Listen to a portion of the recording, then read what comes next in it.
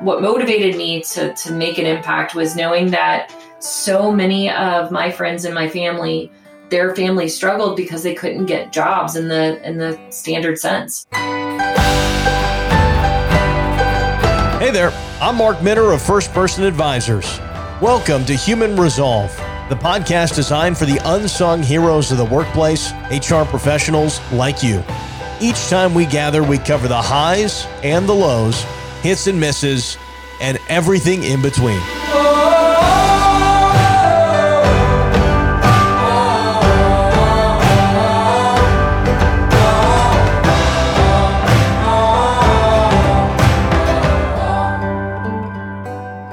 We welcome you to another edition of Human Resolve. We are so delighted to bring you our next guest, Summer Crenshaw. And Summer, who is the CEO of Talent Now, an HR tech company. And I think you're going to absolutely be delighted by the background and perspective that Summer has to share today. Summer, a serial tech entrepreneur, speaker, author, was 20 years of experience in HR tech and marketing and strategy, a recipient of a 40 Under 40 award for the Cincinnati's Business Courier and the Women Who Mean Business Award, and just really excited to dive into the conversation. Summer also holds her bachelor's degree from Miami University, a master's in business at Liberty University, currently a doctoral student at Liberty University's Doctor of Strategic Leadership program. Today, we also have Matt Henry, Chief People Officer at First Person. I'm Mark Minner, President and Chief Strategy Officer at First Person. And Summer, we are so appreciative to have you on Human Resolve. Thank you so much, Mark and Matt. It's great to be here. Well, Summer, I think it's interesting. Let's start with the idea of the degree that we just mentioned. You've gone to Miami, Ohio, Miami University. You've gone to Liberty University. You're continuing your education further with that. And that is not something that was in your family heritage. No, not at all. It's very, very different from any family that I had surrounding me when I was growing up. So my mother never made it actually past 10th grade in her education. She dropped out of school. My father did make it through high school, but he was a steel worker. My mom was a waitress at Waffle House. You know, for me, education was the ticket out.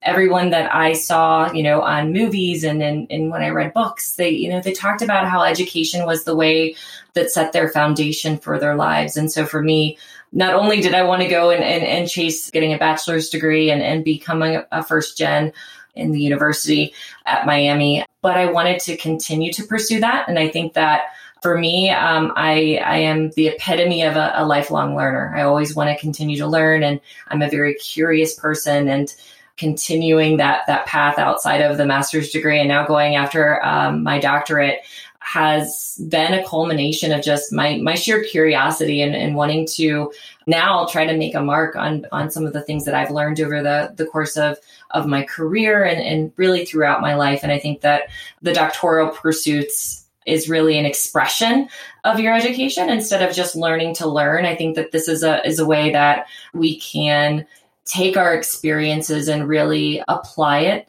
to real world opportunities. And I think that it's a good opportunity for me to leave a bit of a mark, especially now that I'm looking at, strategic leadership and what that looks like now that we're in a new world. We're post-COVID, hopefully post-COVID, where we all recognize that we're in a new world. So how do we as leaders really transform the way that we're leading our teams, knowing that, our teams won't look like they did in the past. You have your normal employees that are W-2, but you're also going to have the contingent workforce. You're going to be maybe live in person in some instances, or you might be completely remote.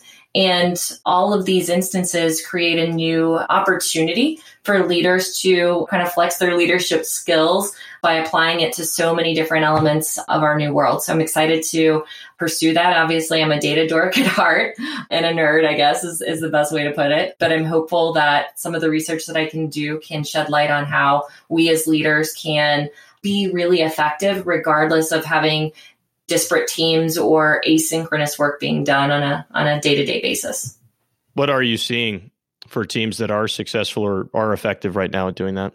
One of the biggest indicators of success, and I think that we're going to still see a lot of the research coming out based on what we saw over the last year in 2020, is that those organizations that not only did they make a pivot, but they didn't treat the pivot to going remote as this aberration, that they treated it as, wait a minute, this is a part of our new world. And that embracing of the opportunity to be able to get work done based on wherever somebody is naturally, where they're happiest, where they can be healthy and they can serve their families and they can serve their world outside of work. I think those organizations are having the most success. Those are the ones that I've also seen their business outcomes were actually far superior during COVID than a lot of organizations that said, okay, well, we're just going to pivot. We're going to do that. And as soon as those orders from the governors come down, we're all going back to work. Like I've heard more and more from those organizations how they saw major dips in their revenue. They saw initial turnover with their teams. And I think that you're going to see the tsunami of turnover coming here in late 2021 and into 2022 as our workforce starts to really think through their values and how their values align to the work that they're doing or the company that they're serving. And I think that more of the workforce is going to say, you know what, COVID taught us that there's so much more to life than just the work that we do. And life is too short to not be aligned with an organization that understands that and understands that there is no work-life balance. There's work-life integration, and that, you have to be adaptive. And if you're not going to adapt to the new world and the new value system that we share, then you're not going to be a company that's going to have dedicated, loyal employees over the long run. I love the thoughts around like a new way of working and what the new world looks like. And our team specifically is loving the hybrid approach. And so we've transitioned to being more of a, work at home as your mainstay, but come in and interact with a team as you feel necessary or as you need to have meetings together. One of the things that I'm concerned is going to happen, though, for companies, as you hear these like companies entirely closing their office space and getting rid of that real estate and being completely remote. I'm worried about the overcorrection there, which is what we've been mindful for with First Person. Like, how can we ensure that our people get what they need to be, the flexibility they need? What did they need through COVID versus what does the future look like? And really take the opportunity to learn from it as opposed to assume that things just go back to the way they were before.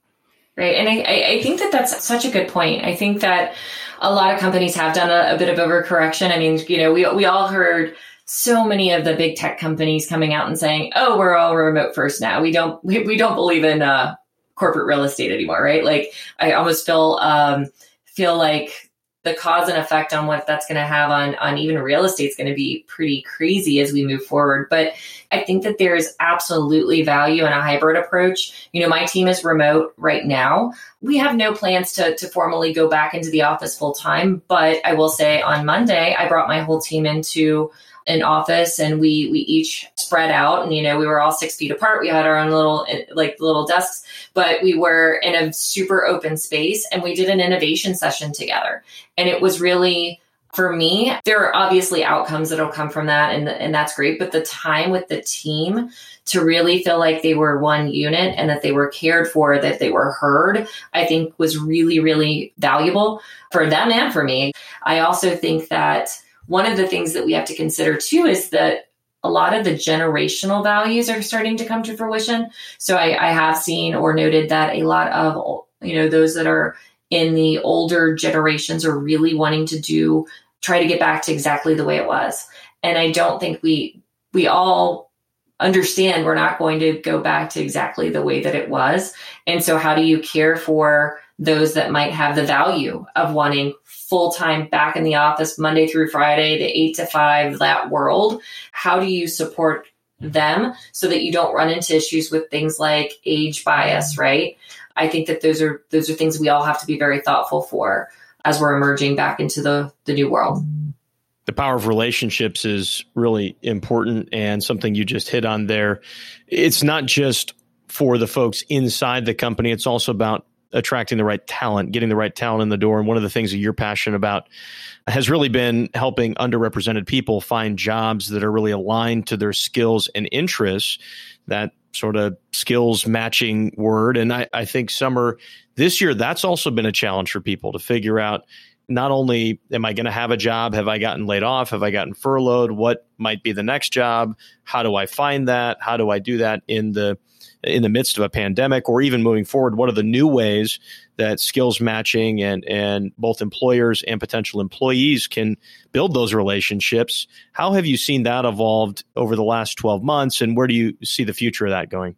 What's interesting is that there's going to be probably more disruption that's going to come out of the education space probably than a lot of other industries. And the reason that I feel like that's going to be top of mind for most of us is related to the fact that COVID accelerated our technology adoption, right? Like, you have 80-year-old grandmas getting on Zoom so that they can see their grandkids. So if there's nothing else that like is a picture in our own mind of like how fast we just accelerated technology adoption, like, to me, that's like the perfect picture, right? So we have to be lifelong learners in order to somewhat close that gap.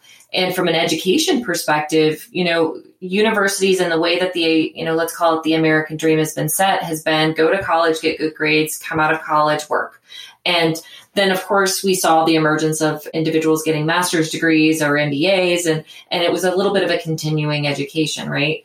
I think that there still will be the element of that, but I think that what we're going to see that will have drastic effect on kind of the workforce is this thought of going back and getting certifications and or, micro learning opportunities that are reflective of the new technologies that are coming out. We know that AI and machine learning are going to be massive disruptors for us, but what AI and machine learning bring is an opportunity to elevate the human, right? Like, the goal is to eliminate the menial tasks that technology can take care of. So for us as an employee or just a person in general, we're going to have to think differently about our aptitude needs to evolve. And we need to always be leaning into our ability to obtain more knowledge. And it's going to look a little bit different than going to your local college or university.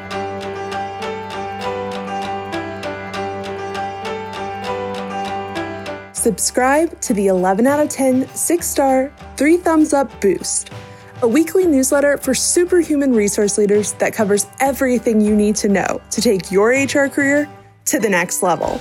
Subscribe at firstpersonadvisors.com/boost.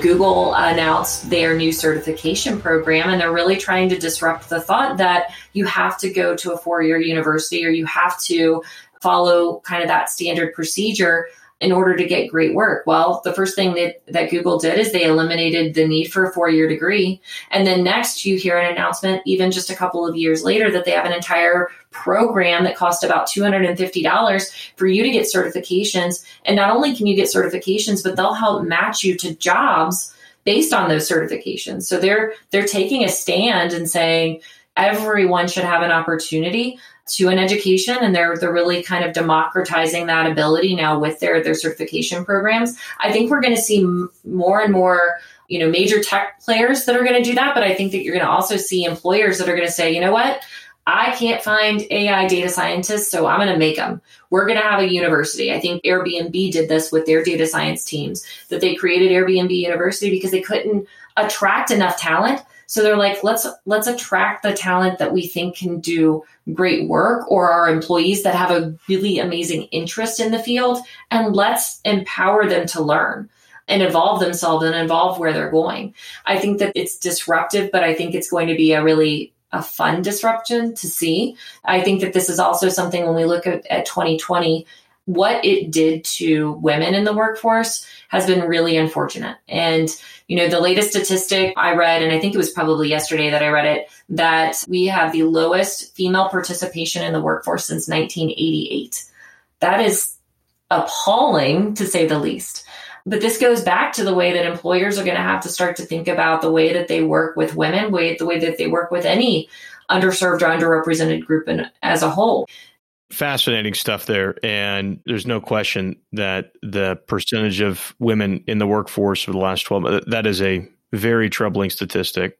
And as you know, as we've talked, I mean, there are many underrepresented categories across the board from an employment perspective that are, it's not the same, right? And that's a challenge. I wonder, I'm going to stay on that AI topic as it relates to that a little bit. AI is an interesting word for both employers and employees. I think for some employers, truly understanding how to embrace AI. What does it mean to the impact on my business? How do I take advantage of the benefits that can offer? How do I use that as a leverage for the organization? That's really powerful. People are trying to figure out, I think, how to do that in their organizations. From an employment perspective, there's a lot of fear a lot of times. And I think a lot of fear in, hey, is this just coming in, and you mentioned that earlier, to replace my job? How do you coach or how do you talk to employees or potential employees about how to leverage AI as something that can actually help you empower your career, right? Empower you versus it being a competitive threat to what you do? A lot of the conversations, and even from a mentoring, because I do spend a lot of time mentoring just different individuals, and a lot of the conversations that we're having, it is fear, right? Like it is fear that they will become obsolete, right? Like one of the gentlemen that I've mentored for a little while has he's been a CDL driver, so he's terrified of automated cars, like driverless vehicles. We know that that's clearly something that's coming down the pike. It's being tested all over the place, and we've seen what Tesla or Volvo have that are coming out, even in like personal vehicles. So we know that there's opportunities where certain industries will be displaced. But the area that I always kind of impart to anybody that I work with has been, don't ever think that what you do today defines what you'll do tomorrow. That you're always able to reinvent yourself. You're always able to look at the skill set that you have, and it absolutely will transfer to other opportunities.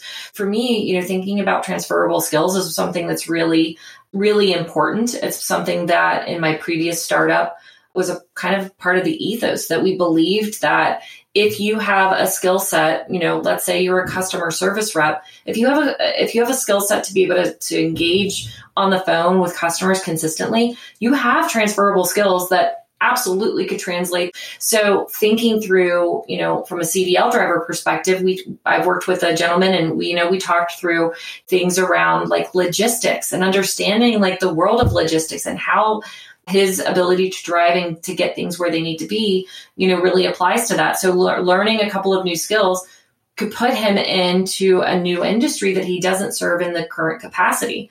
So I think that a part of that is mindset, and really helping people change a bit more to a growth mindset, and having the ability to say, you're never too many steps away from your future opportunity. And I think that that's something that's really important as we look at AI and what that's going to do. It's like, okay, well, do you really want to drive, 12 hours every day? Like, is that something that you want to do long term? Wouldn't you rather do a different type of role, and then mapping that future opportunity? And we can always write our future. And I think sometimes people forget that they do have that ability.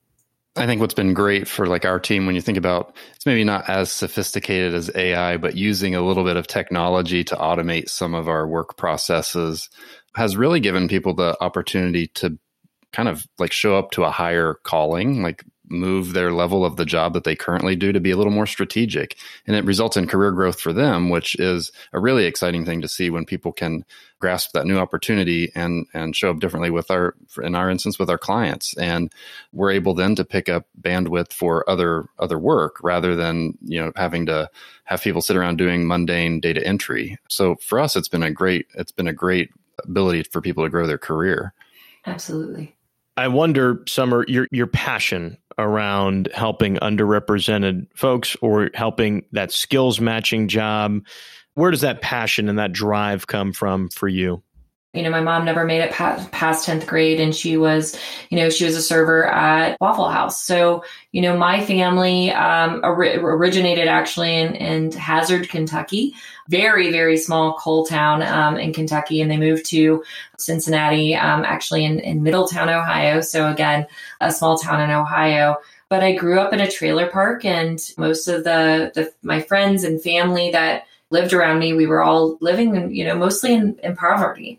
And to me, you had a couple of things that you would see. Number one, you would see people just trying to make ends meet. So they were working any odd job that they possibly could. I mean, I guess, technically, you would see the gig economy before it was the gig economy, right? Like, if you're going to, paint somebody's house or build a deck, and, you saw that, right? So I think that was something that I definitely took to heart, seeing people just doing what they needed to do to make ends meet. I also saw a lot of hustle, and it was making sure they could provide for their family. And a lot of times that was legal, and sometimes it was illegal. You saw people selling drugs or some other nefarious behavior. But for me, what was really, I guess, inspiring was knowing that even for my mom, who has just a great outlook on life and would do anything for anyone and is one of the hardest workers out there. What motivated me to make an impact was knowing that so many of my friends and my family, their families struggled because they couldn't get jobs in the standard sense. My dad, he got a great job at a steel company because he showed up at the HR office and sat for hours on end until somebody in HR was willing to talk to him. Now, that was like a standard, like you had to basically beg to get jobs. And I just was horrified that really good people, regardless of their aptitude, just couldn't get employment. And so I think that always stuck with me, and that we have to have a better way to allow anyone, I don't care what walk of life they are, they have to have a shot at doing great work. And I feel like early on, I started my career in the HR tech space with CareerBuilder.com. And I remember vividly going into organizations and telling them the future of work was going to be through job postings and the internet. And I remember having conversations where people said, oh, that's never going to happen. Now it sounds hilarious today, like somebody ever saying this internet thing isn't going to be, that's not how people are going to get roles, right? Like that's not going to happen. Jury's still out. Right. I know. I don't know if the internet's going to catch on. Right. So it was just like every time I'd have those conversations, I would remember like a friend of mine coming to my house and crying because they didn't have food. And it was because their dad could not get a job. And he was like trying to work odds and ends. And we would talk about his experience, and like the guy could absolutely work. It wasn't that he couldn't work. It's because the systems that were out there wouldn't let him get a job. And then when the job boards came up, to me, it was revolutionary, and it was transformative because it kind of evened the playing field.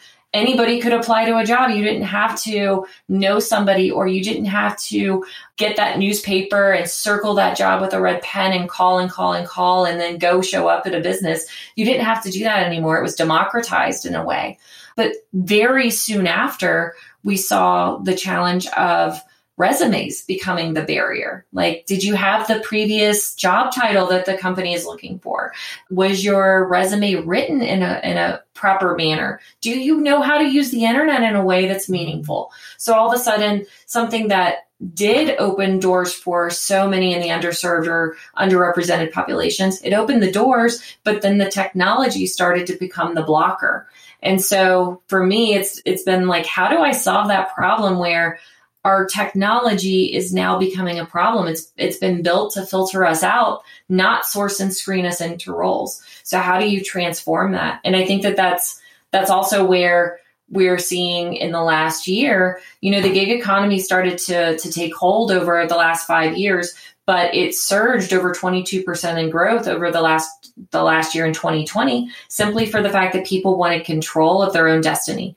They were scared that they couldn't provide for their family, and the methods of getting roles or opportunities have really held them back. So how do you take control? You become a freelancer. You become a master of your own destiny. And I think that we're going to see that continue.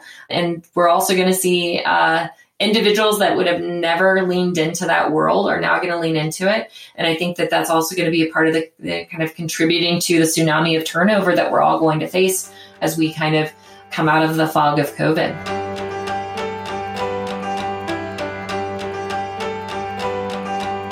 Take the emotional power of human resolve stories and put them on steroids. What do you get? No, not A-Rod. The Human Resolve Conference. Join hundreds of human resource leaders from around the country for a month of actionable advice and inspiration to get you and your HR team where you want to go. Get your virtual pass at firstpersonadvisors.com/resolve for the upcoming sessions.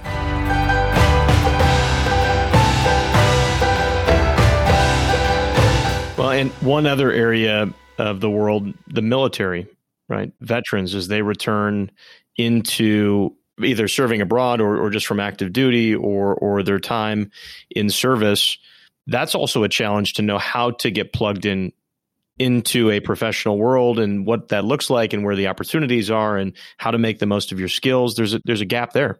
My husband served in Iraq. He was a combat engineer, so he looked for IEDs in Iraq when he served in 2007 and 2008.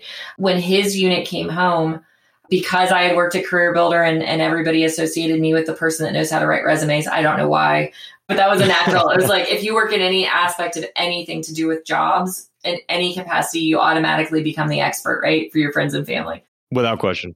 And we've all been there, right? But having those conversations with the guys that came home and like writing their resumes and just watching their expressions and their body language where they felt so defeated because they didn't feel valued at all in the civilian workforce it's heartbreaking. So many of the guys came home and could not find work. Now, granted, my husband's unit, then when they came home, it was in 2008. So we did have an economic crash too. So that wasn't helping. But the fact that in the employment space in the civilian sector, civilians don't speak military. They don't understand direct value that service members can provide to our workforce.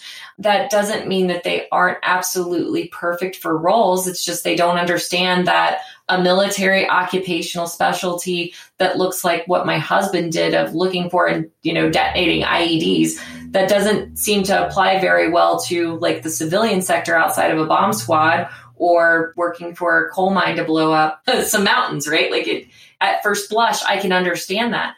But understanding how these men go and serve and they have platoons and units where they're keeping hundreds of soldiers alive. They're leading through conditions that most would find absolutely appalling. They're building teams in ways that none of us could ever think of. I mean, the leadership ability, the logistics, even the ability to do that absolutely can apply to our civilian sector. But we have to cut through how to help veterans translate their skills into civilian and teach civilians how to value veterans in ways that look a little different than the corporate world, but they are transferable skills. So I think that that's another area that is absolutely a passion for me as well. And I serve on a few boards that serve military veterans, and I'm a military spouse, an Army spouse at heart, and that part of me never leaves as well. But I think that we have the ability to use technology to lift people up, but it also takes the humans on the other side of the equation to open their mind on understanding the value of a service member and teaching a service member their value in the civilian society as well. It's interesting because I think, more and more employers are starting to, this year in particular, right? There've been an increased emphasis on DE&I and the effort around intentional practice around that, right? And we've had some guests on Human Resolve, and we've talked about this topic, and we've talked about what does it really mean to have a talent strategy that is being thoughtful about that, right? And these underrepresented populations we talk about, right? We've already talked about people that haven't had the skill development, haven't had access to education, or maybe that's not been in the family heritage, veterans coming back, folks from different walks of life and different communities. What is that experience like? I know, Matt, that's something that for you has been something that is really important as a leader of people and as a leader in the community. That's something you've really become increased passion about. Yeah, it's like, you think about something as simple as where your office is located. Is it accessible to underrepresented populations? You think about, how do our jobs relate to underrepresented? Like, how do we get those out there to underrepresented populations? And I think what's really cool is like the skills matching, and how when you talk about that, companies being able to now have an opportunity to find people through a skills match rather than just like posting a job, right? You still have the struggles with people who may or may not have internet access, which then leads to a whole host of other like accessibility problems. So how can you support that through other means of connecting with people? So, you think about skills matching and offering programs that like tech stipends for folks who may not be able to afford internet. You can help them get set up. There's all sorts of different strategies that we're exploring ourselves so that we can make sure that we don't let something stand in someone who's actually qualified to do the work.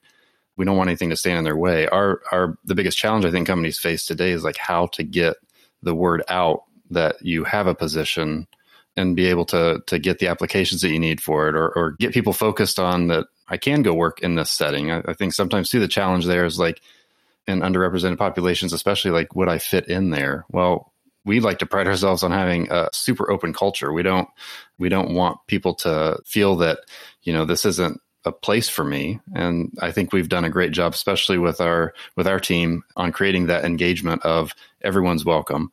And we've engaged in our own sort of learning journey over the past year, which has really helped to open people's eyes, start conversations. It's been a great journey, and I can see strides being made in the greater Indianapolis area as well. And I think it goes back to empathy, right? Like, I know we talk about emotional intelligence and that, but I think something that can oftentimes get missed is some of the simple things, like you said, the location, kind of that location bias, and thinking through parts of that equation, and how we just have to think about, from an empathetic point of view, what is the life that those that are in the underserved population, like, what does their life truly look like? And how do we as leaders, whether it be from an employment perspective or just leaders in our community, how do we start to look at ways to reduce that friction? Like, what are those friction points? Whether it is like the internet access, is it, something that I've had some conversations about recently is remote work is amazing for a lot of people, but there are unfortunate scenarios where a home isn't conducive to being able to work. And I think that obviously, as we're having conversations on video, you have a peek into somebody's world.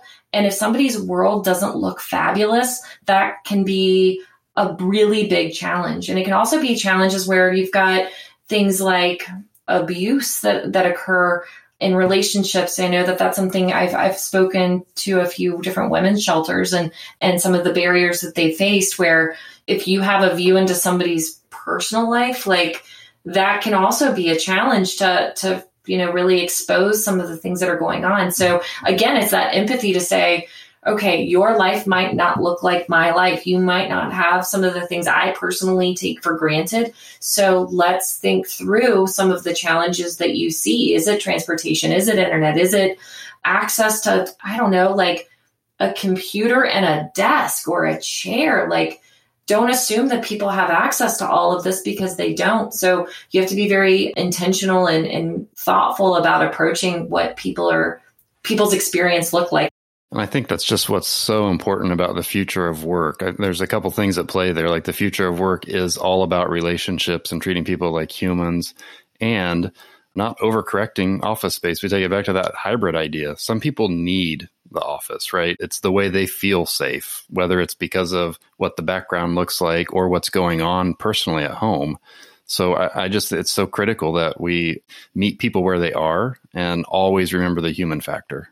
As we get set to wrap up the conversation, we've covered a ton of topics, and it is clear. One thing that's clear, Summer, is how incredible of a person you are and how incredible of a leader you are in your community, in your work. And so we appreciate you taking some time to talk with us about your background. But I wonder, as we turn forward for you personally, what do you want to accomplish? What are your goals? What are so much of what you are focused on is really what others are focused on: mentoring, coaching, helping lift people up. What drives you?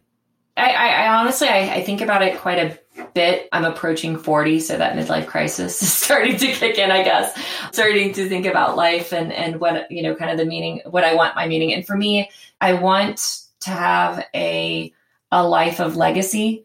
And my true goal is to make an impact, even if it's on just a small segmentation, and even if it's in my hometown in Cincinnati, to really help lift others up. It's thinking through ways that I can take my research and pair that with my passions to have better outcomes for the future of work and really serve those that are underserved and underrepresented in a meaningful way. What a beautiful, beautiful picture that is. And I'm excited for you in this opportunity. You've got Summer with Talent Now. What an exciting organization, and certainly now with a very, very dynamic CEO. So Summer, thank you so much for sharing your perspective, sharing your thoughts on the future. We're just really excited to be able to spend today with you. Perfect. Thank you so much, Mark, and thank you so much, Matt. Love spending time with you guys. Thanks so much for learning with us today. Did you enjoy the episode? Please share it along with someone you think would appreciate it. Subscribe and stay ahead of the curve with notifications of new episodes. Join the conversation and let us know what you think by tagging FirstPersonBA and using #HumanResolve on social media.